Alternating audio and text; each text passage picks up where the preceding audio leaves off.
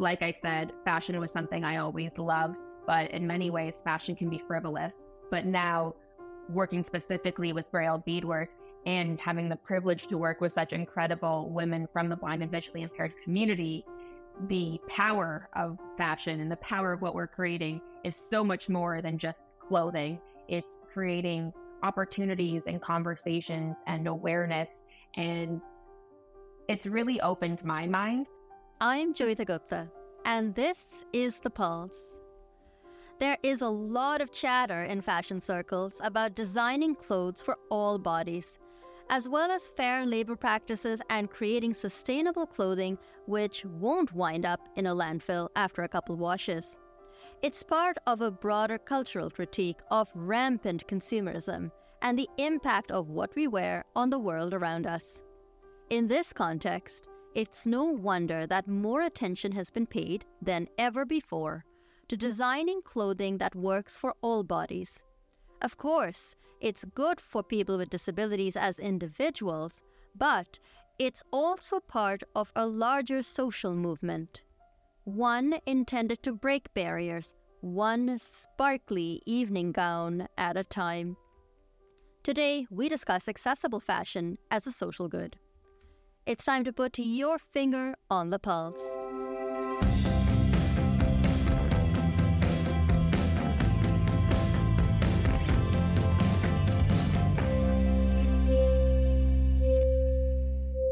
Hello and welcome to The Pulse on AMI Audio. I'm Joeita Gupta.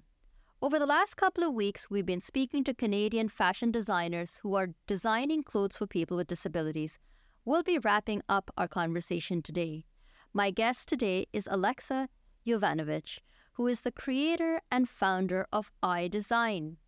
And while it might sound like I as in EYE, it's written AILLE like the French word.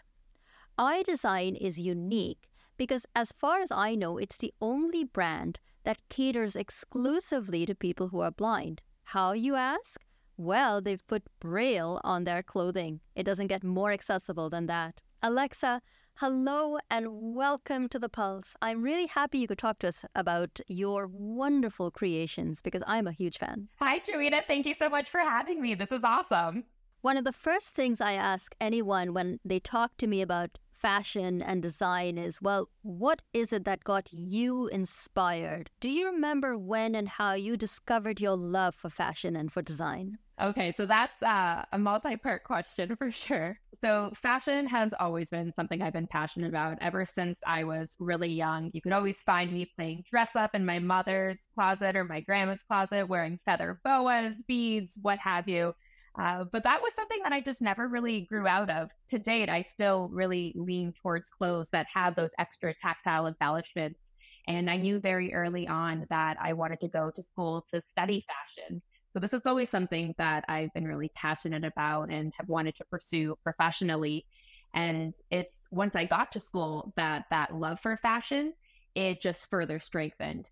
But it really expanded beyond just being a love for clothing and design. But really, while I started having these initial courses in university, I started learning about diversity, inclusion, and accessibility, and essentially the lack of those elements in our industry. So that's when my passion for fashion, to say the least, really expanded into a way to create social good through clothing design. And that's where my adventure into adaptive clothing began. And when you're thinking about accessible clothing, I'm curious about how you're approaching this. Are you mostly thinking about functionality? So things like, is this going to be easy for someone with a disability to put on or take off? Or is your driving concern the aesthetic question, creating something that's really beautiful and challenges you as a creative, for example? How do you try to strike that balance, Alexa? A combination of both. So that's a great question. So with our pieces, my company, iDesign, we focus particularly on creating designs with fully legible Braille in the form of beadwork. So the functionality and the adaptive nature of our clothes is very much through that Braille beadwork application. I'm actually wearing one of our pieces right now on the video. I've got our black long sleeve crop top with white Braille, and that Braille is placed alongside the sleeves as well as a line down the center front. And the adaptive nature there, it's fully legible for anyone who does read Braille.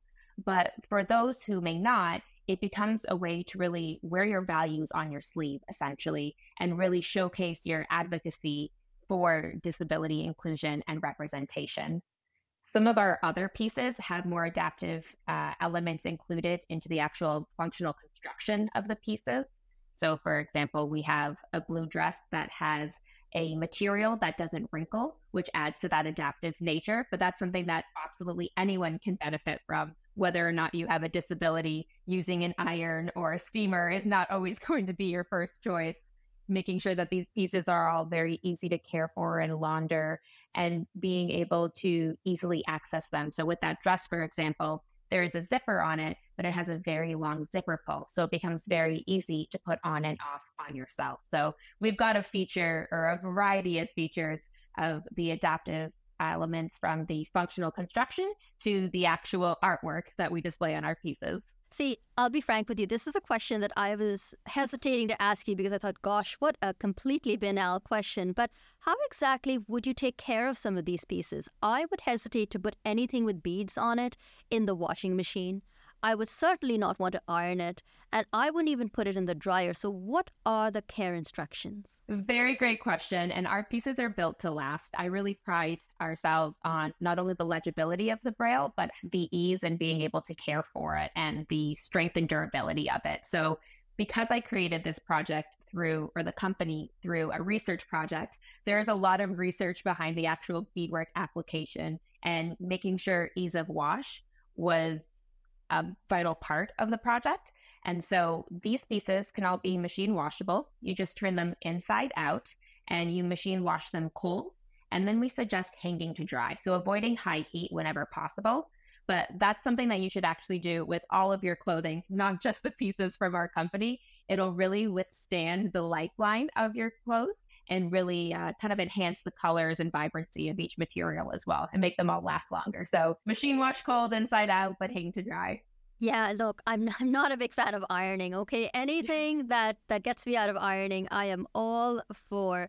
You mentioned that this clothing that you're designing is all about expressing values, and that the Braille is about learning a new language and expressing some of those values. Did you learn to read and write Braille as part of your development for this project, or does somebody else write the Braille for you? That's a great question. So in terms of deciding what the Braille should actually say, that's something that's a community effort. But the actual Braille translation itself, that's something that I do. So all of our pieces feature grade 1 uncontracted Braille. And that was a decision that we made as a community. So we really wanted to be able to increase the number of people who would be able to read the Braille. So even if you were new to Braille, this could be an easy transition into learning, and you're getting familiarity with the actual language. So I learned a lot about Braille as I was researching disabilities in fashion, and particularly the experience of individuals with blindness and their relationship with fashion. And I became quite fascinated with Braille. So this was something that I started to teach. It's something that I started to learn myself. I taught myself how to read Braille. So this is something that I do visually. I can't read Braille by touch, but with all of our pieces, I am the one that translates all of the Braille, and we use grade 1 uncontracted Braille to create all of the pieces to make sure that we can maximize the number of people who are able to read and learn about Braille. Yeah, when I was about 18 or 19, I tried to learn Braille as well and never advanced beyond grade 1 Braille. I think it's just one of those things that if you don't learn language early enough in life, you do sort of hit a wall, I think, in terms of how competent you can be. But I digress.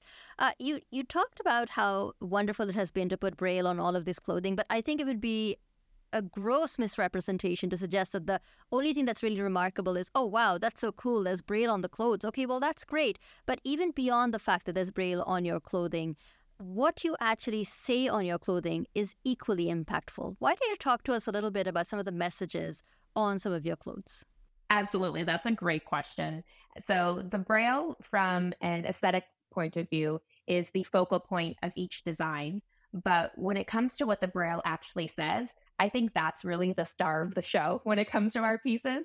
So the piece that I'm wearing right now is the black long sleeve shirt with white Braille along the sleeves and down the center front. And the Braille actually reads one of my favorite phrases that we have. So this one here says, make inclusion an expectation, not an exception. Blindness does not have a certain look or feel. Disabilities do not define us. We define ourselves. So that's all captured in this piece. So not only is it an empowering phrase, but it's designed to be empowering when worn.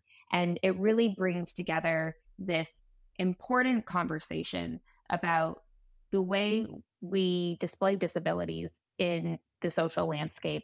There is a huge misconception that if you're blind or visually impaired, that you don't care what you look like. And that simply isn't true. And that's something that we really wanted to bring to the forefront of this particular piece, but also just in our value set at the company. So really making sure that these pieces are so fashion forward that absolutely anyone can wear them, and really kind of reduces that stigma that disability and fashion can't coexist, because that absolutely isn't true. Yeah, no, it is a really great idea. And I can see this being obviously very fantastic for someone who's blind, but something that would be wonderful and remarkable for anyone to wear, just to switch it up a little with and wear something different.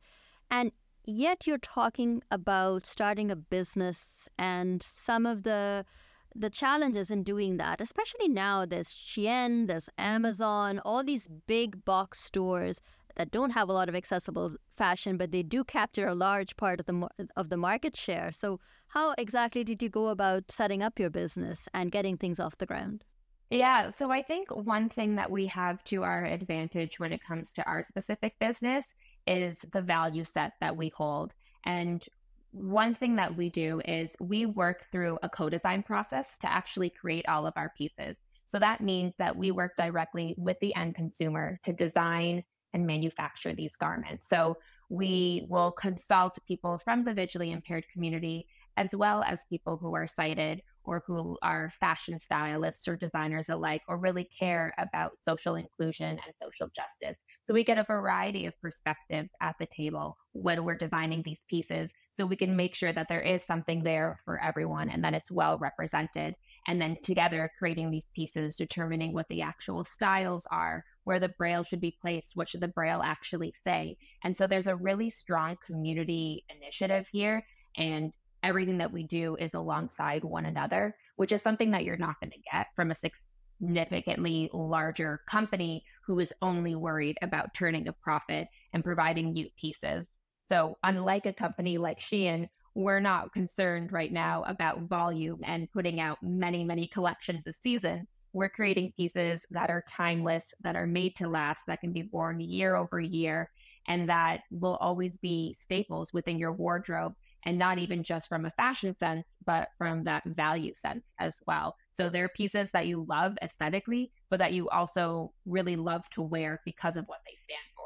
When you're wearing a piece with Braille, it says a lot about who you are as a person, and it can also be fashionable. So that's something that you're not going to get from a Shein, for example. And have you experimented with other things just to provide that tactile experience aside from beads? I mean, was there a reason you went with beads over other things? What was the process like for you? Because I'm sure there are other things you could have used just to, to provide that raised lettering or to provide the experience of reading Braille on the clothing. So why beads and why not something else? Yes, absolutely. So because we work primarily with the blind and visually impaired community, it's really important to us that we can always kind of emphasize that tactile experience. We know that that's going to be one of the best and strongest ways to be able to enjoy clothing.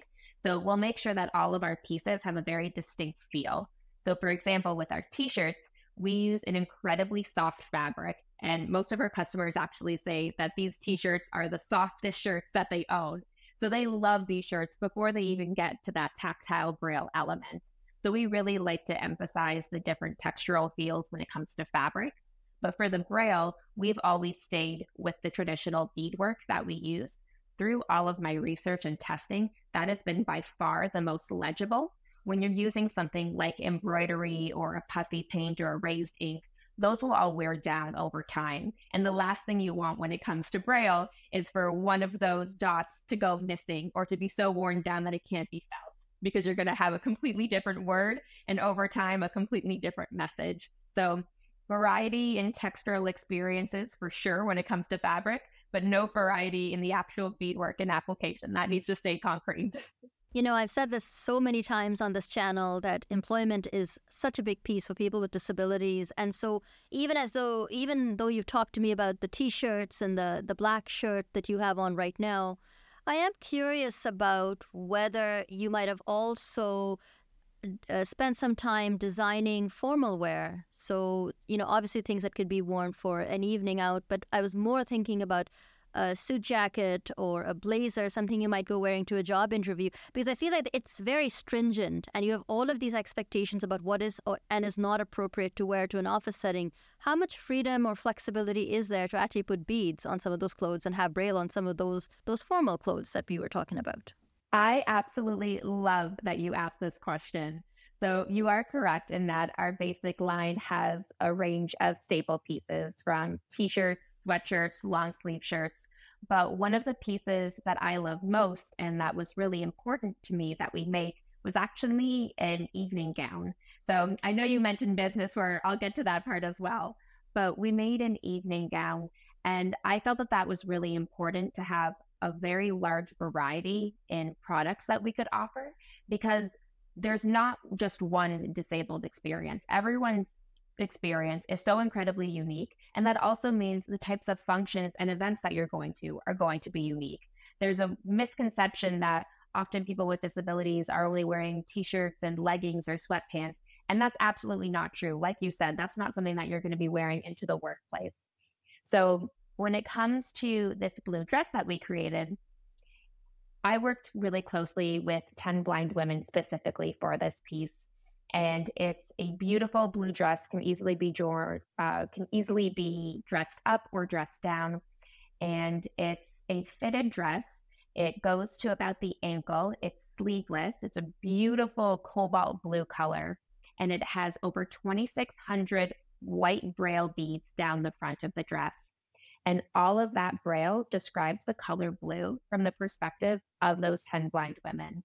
So what are those thoughts and feelings of their color blue, despite not visually seeing the color blue? And so we made sure to include a diverse range of women in terms of what their experience with blindness is and at what point they actually lost their vision or a portion of it. So we have a few women that lost their vision when they were much younger. So blue was very much the color of the sky or the water. And other women who lost their vision in their late 30s, 40s, 50s. So their experience of the color blue and those memories that they hold are going to be significantly different. So that's a really powerful piece when it comes to evening wear and when it comes to the ability of storytelling that we can actually create through the braille and the types of messages and conversations we can start. But what's really cool is that same braille text, that color blue description, a lot of the conversations that I had during those interviews, some of the different people mentioned that with blue, they don't necessarily think of the color as having different shades. So light blue, dark blue, cobalt blue, royal blue, but rather blue is blue. So I thought it would be very interesting to use that same description of blue on a suit jacket that was a very dark navy midnight blue. So you still have that experience of this is blue, though visually you would think it's very different. So really trying to play with that contrast as well. So with this piece, the braille is placed on the front of the suit jacket down one side. And again, there's about 2,600 beads. This one was incredibly striking. There are photos of it and image descriptions of it on our Instagram account, which is iDesign. And then there are photos and image descriptions of the blue dress on there as well. And so that was just a really interesting way to be able to showcase the braille application on a variety of pieces. When it comes to workwear, we also offer pocket squares, which are a really great way to kind of add additional character and professionalism to a suit jacket, especially for something like an interview, which you mentioned. So with our particular braille application, we can really create almost anything. Our beadwork can be applied to almost any fabric, any material. So the possibilities truly are limitless when it comes to the types of designs we can create and for what functions and events. We've done custom one-off pieces.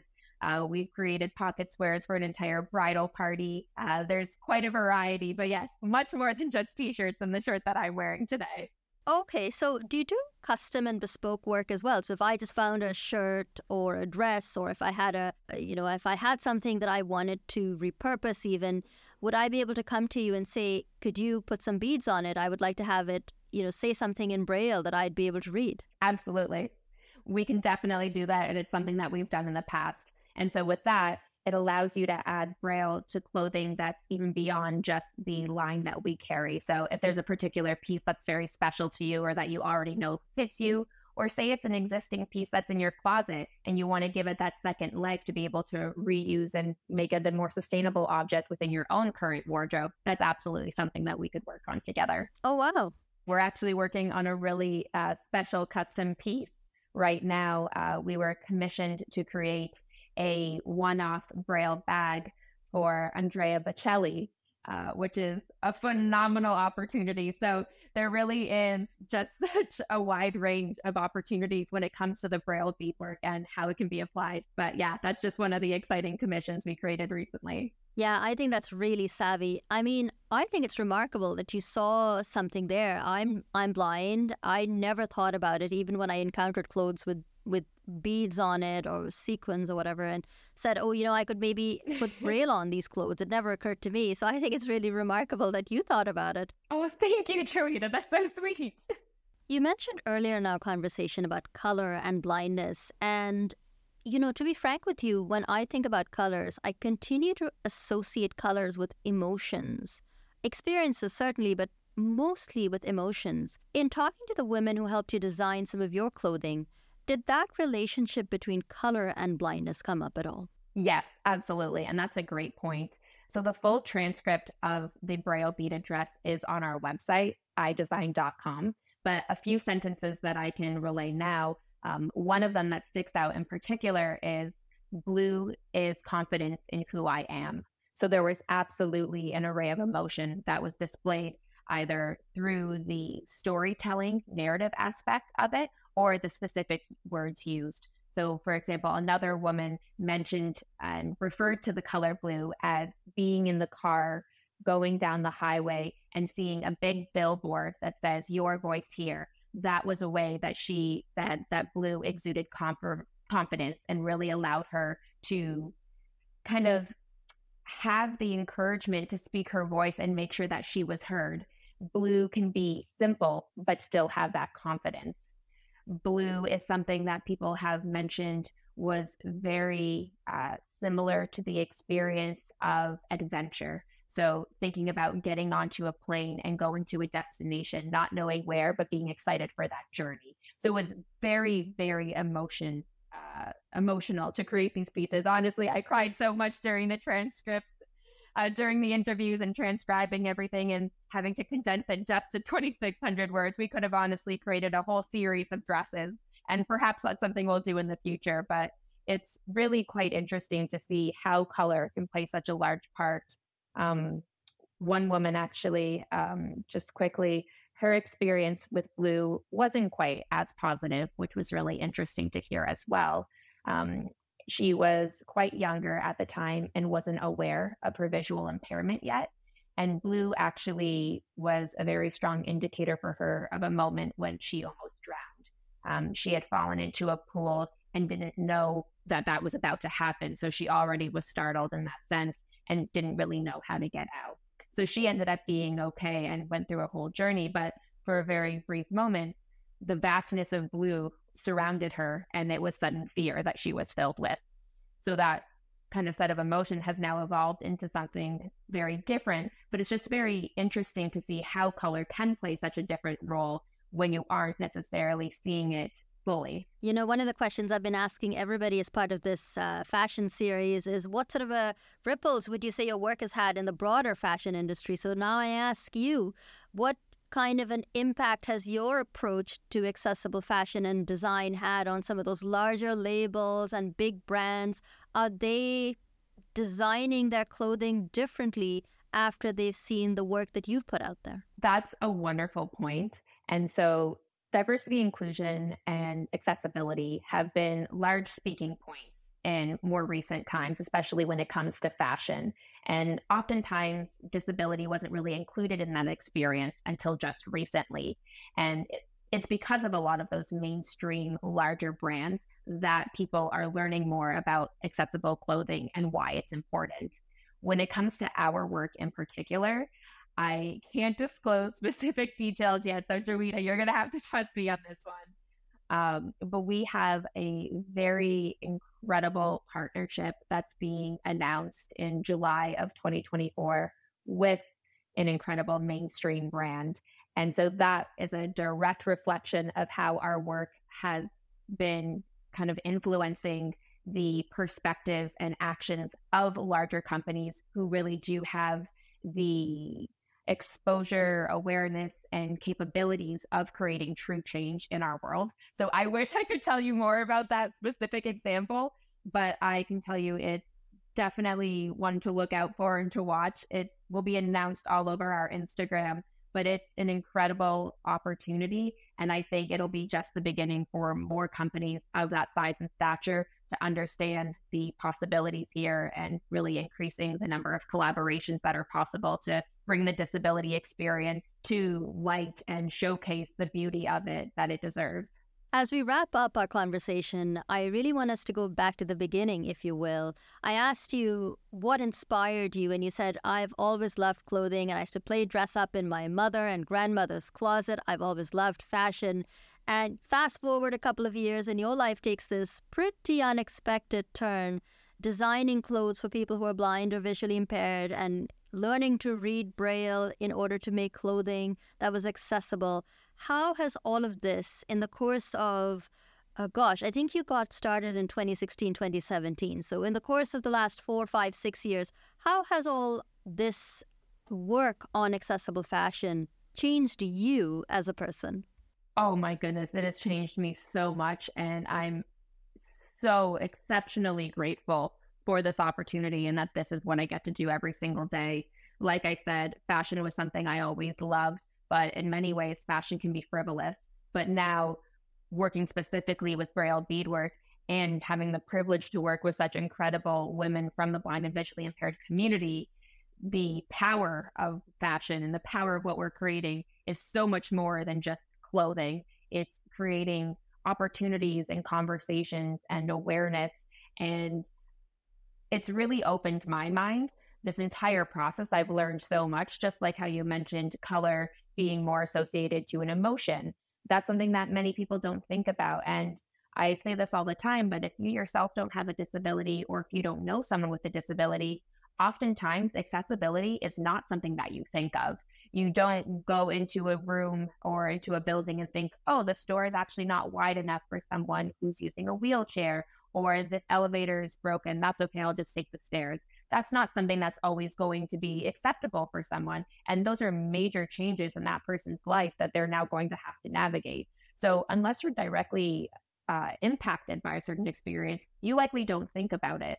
So I was already fairly open-minded when it came to this space. But as we continue year after year, and the more people I meet and the more unique experiences that I learn about, I'm just in maybe that much more disbelief that something like this didn't already exist or hasn't been changed. We still have so much work to do, and that's clear, but we're at least in a place as a world that we're starting to move that agenda forward and having those conversations and kind of just putting our feet down and saying, no, this does need to stop. So I've become a really proud member and advocate of the community. And going into the project, I didn't know anybody personally who had a visual impairment, but now I can say majority of my closest friends are. And it's really opened my eyes, to lack of better words, as to those different experiences and learning more about them. So I'm really just grateful. And like you said, it started in 2016, 2017 as a research project. Didn't start going full time until about a year and a half ago, so 2022. And it has been an incredible journey since then. We can barely keep up. We're just finished our holiday season, which was by far the busiest we've ever been. And this upcoming year, given the projects that we already know about and have signed contracts for, it's going to be one for the books, that's for sure. Alexa, thank you so much for speaking to me today. Some of your stuff is so beautiful. I really enjoyed having you on the program.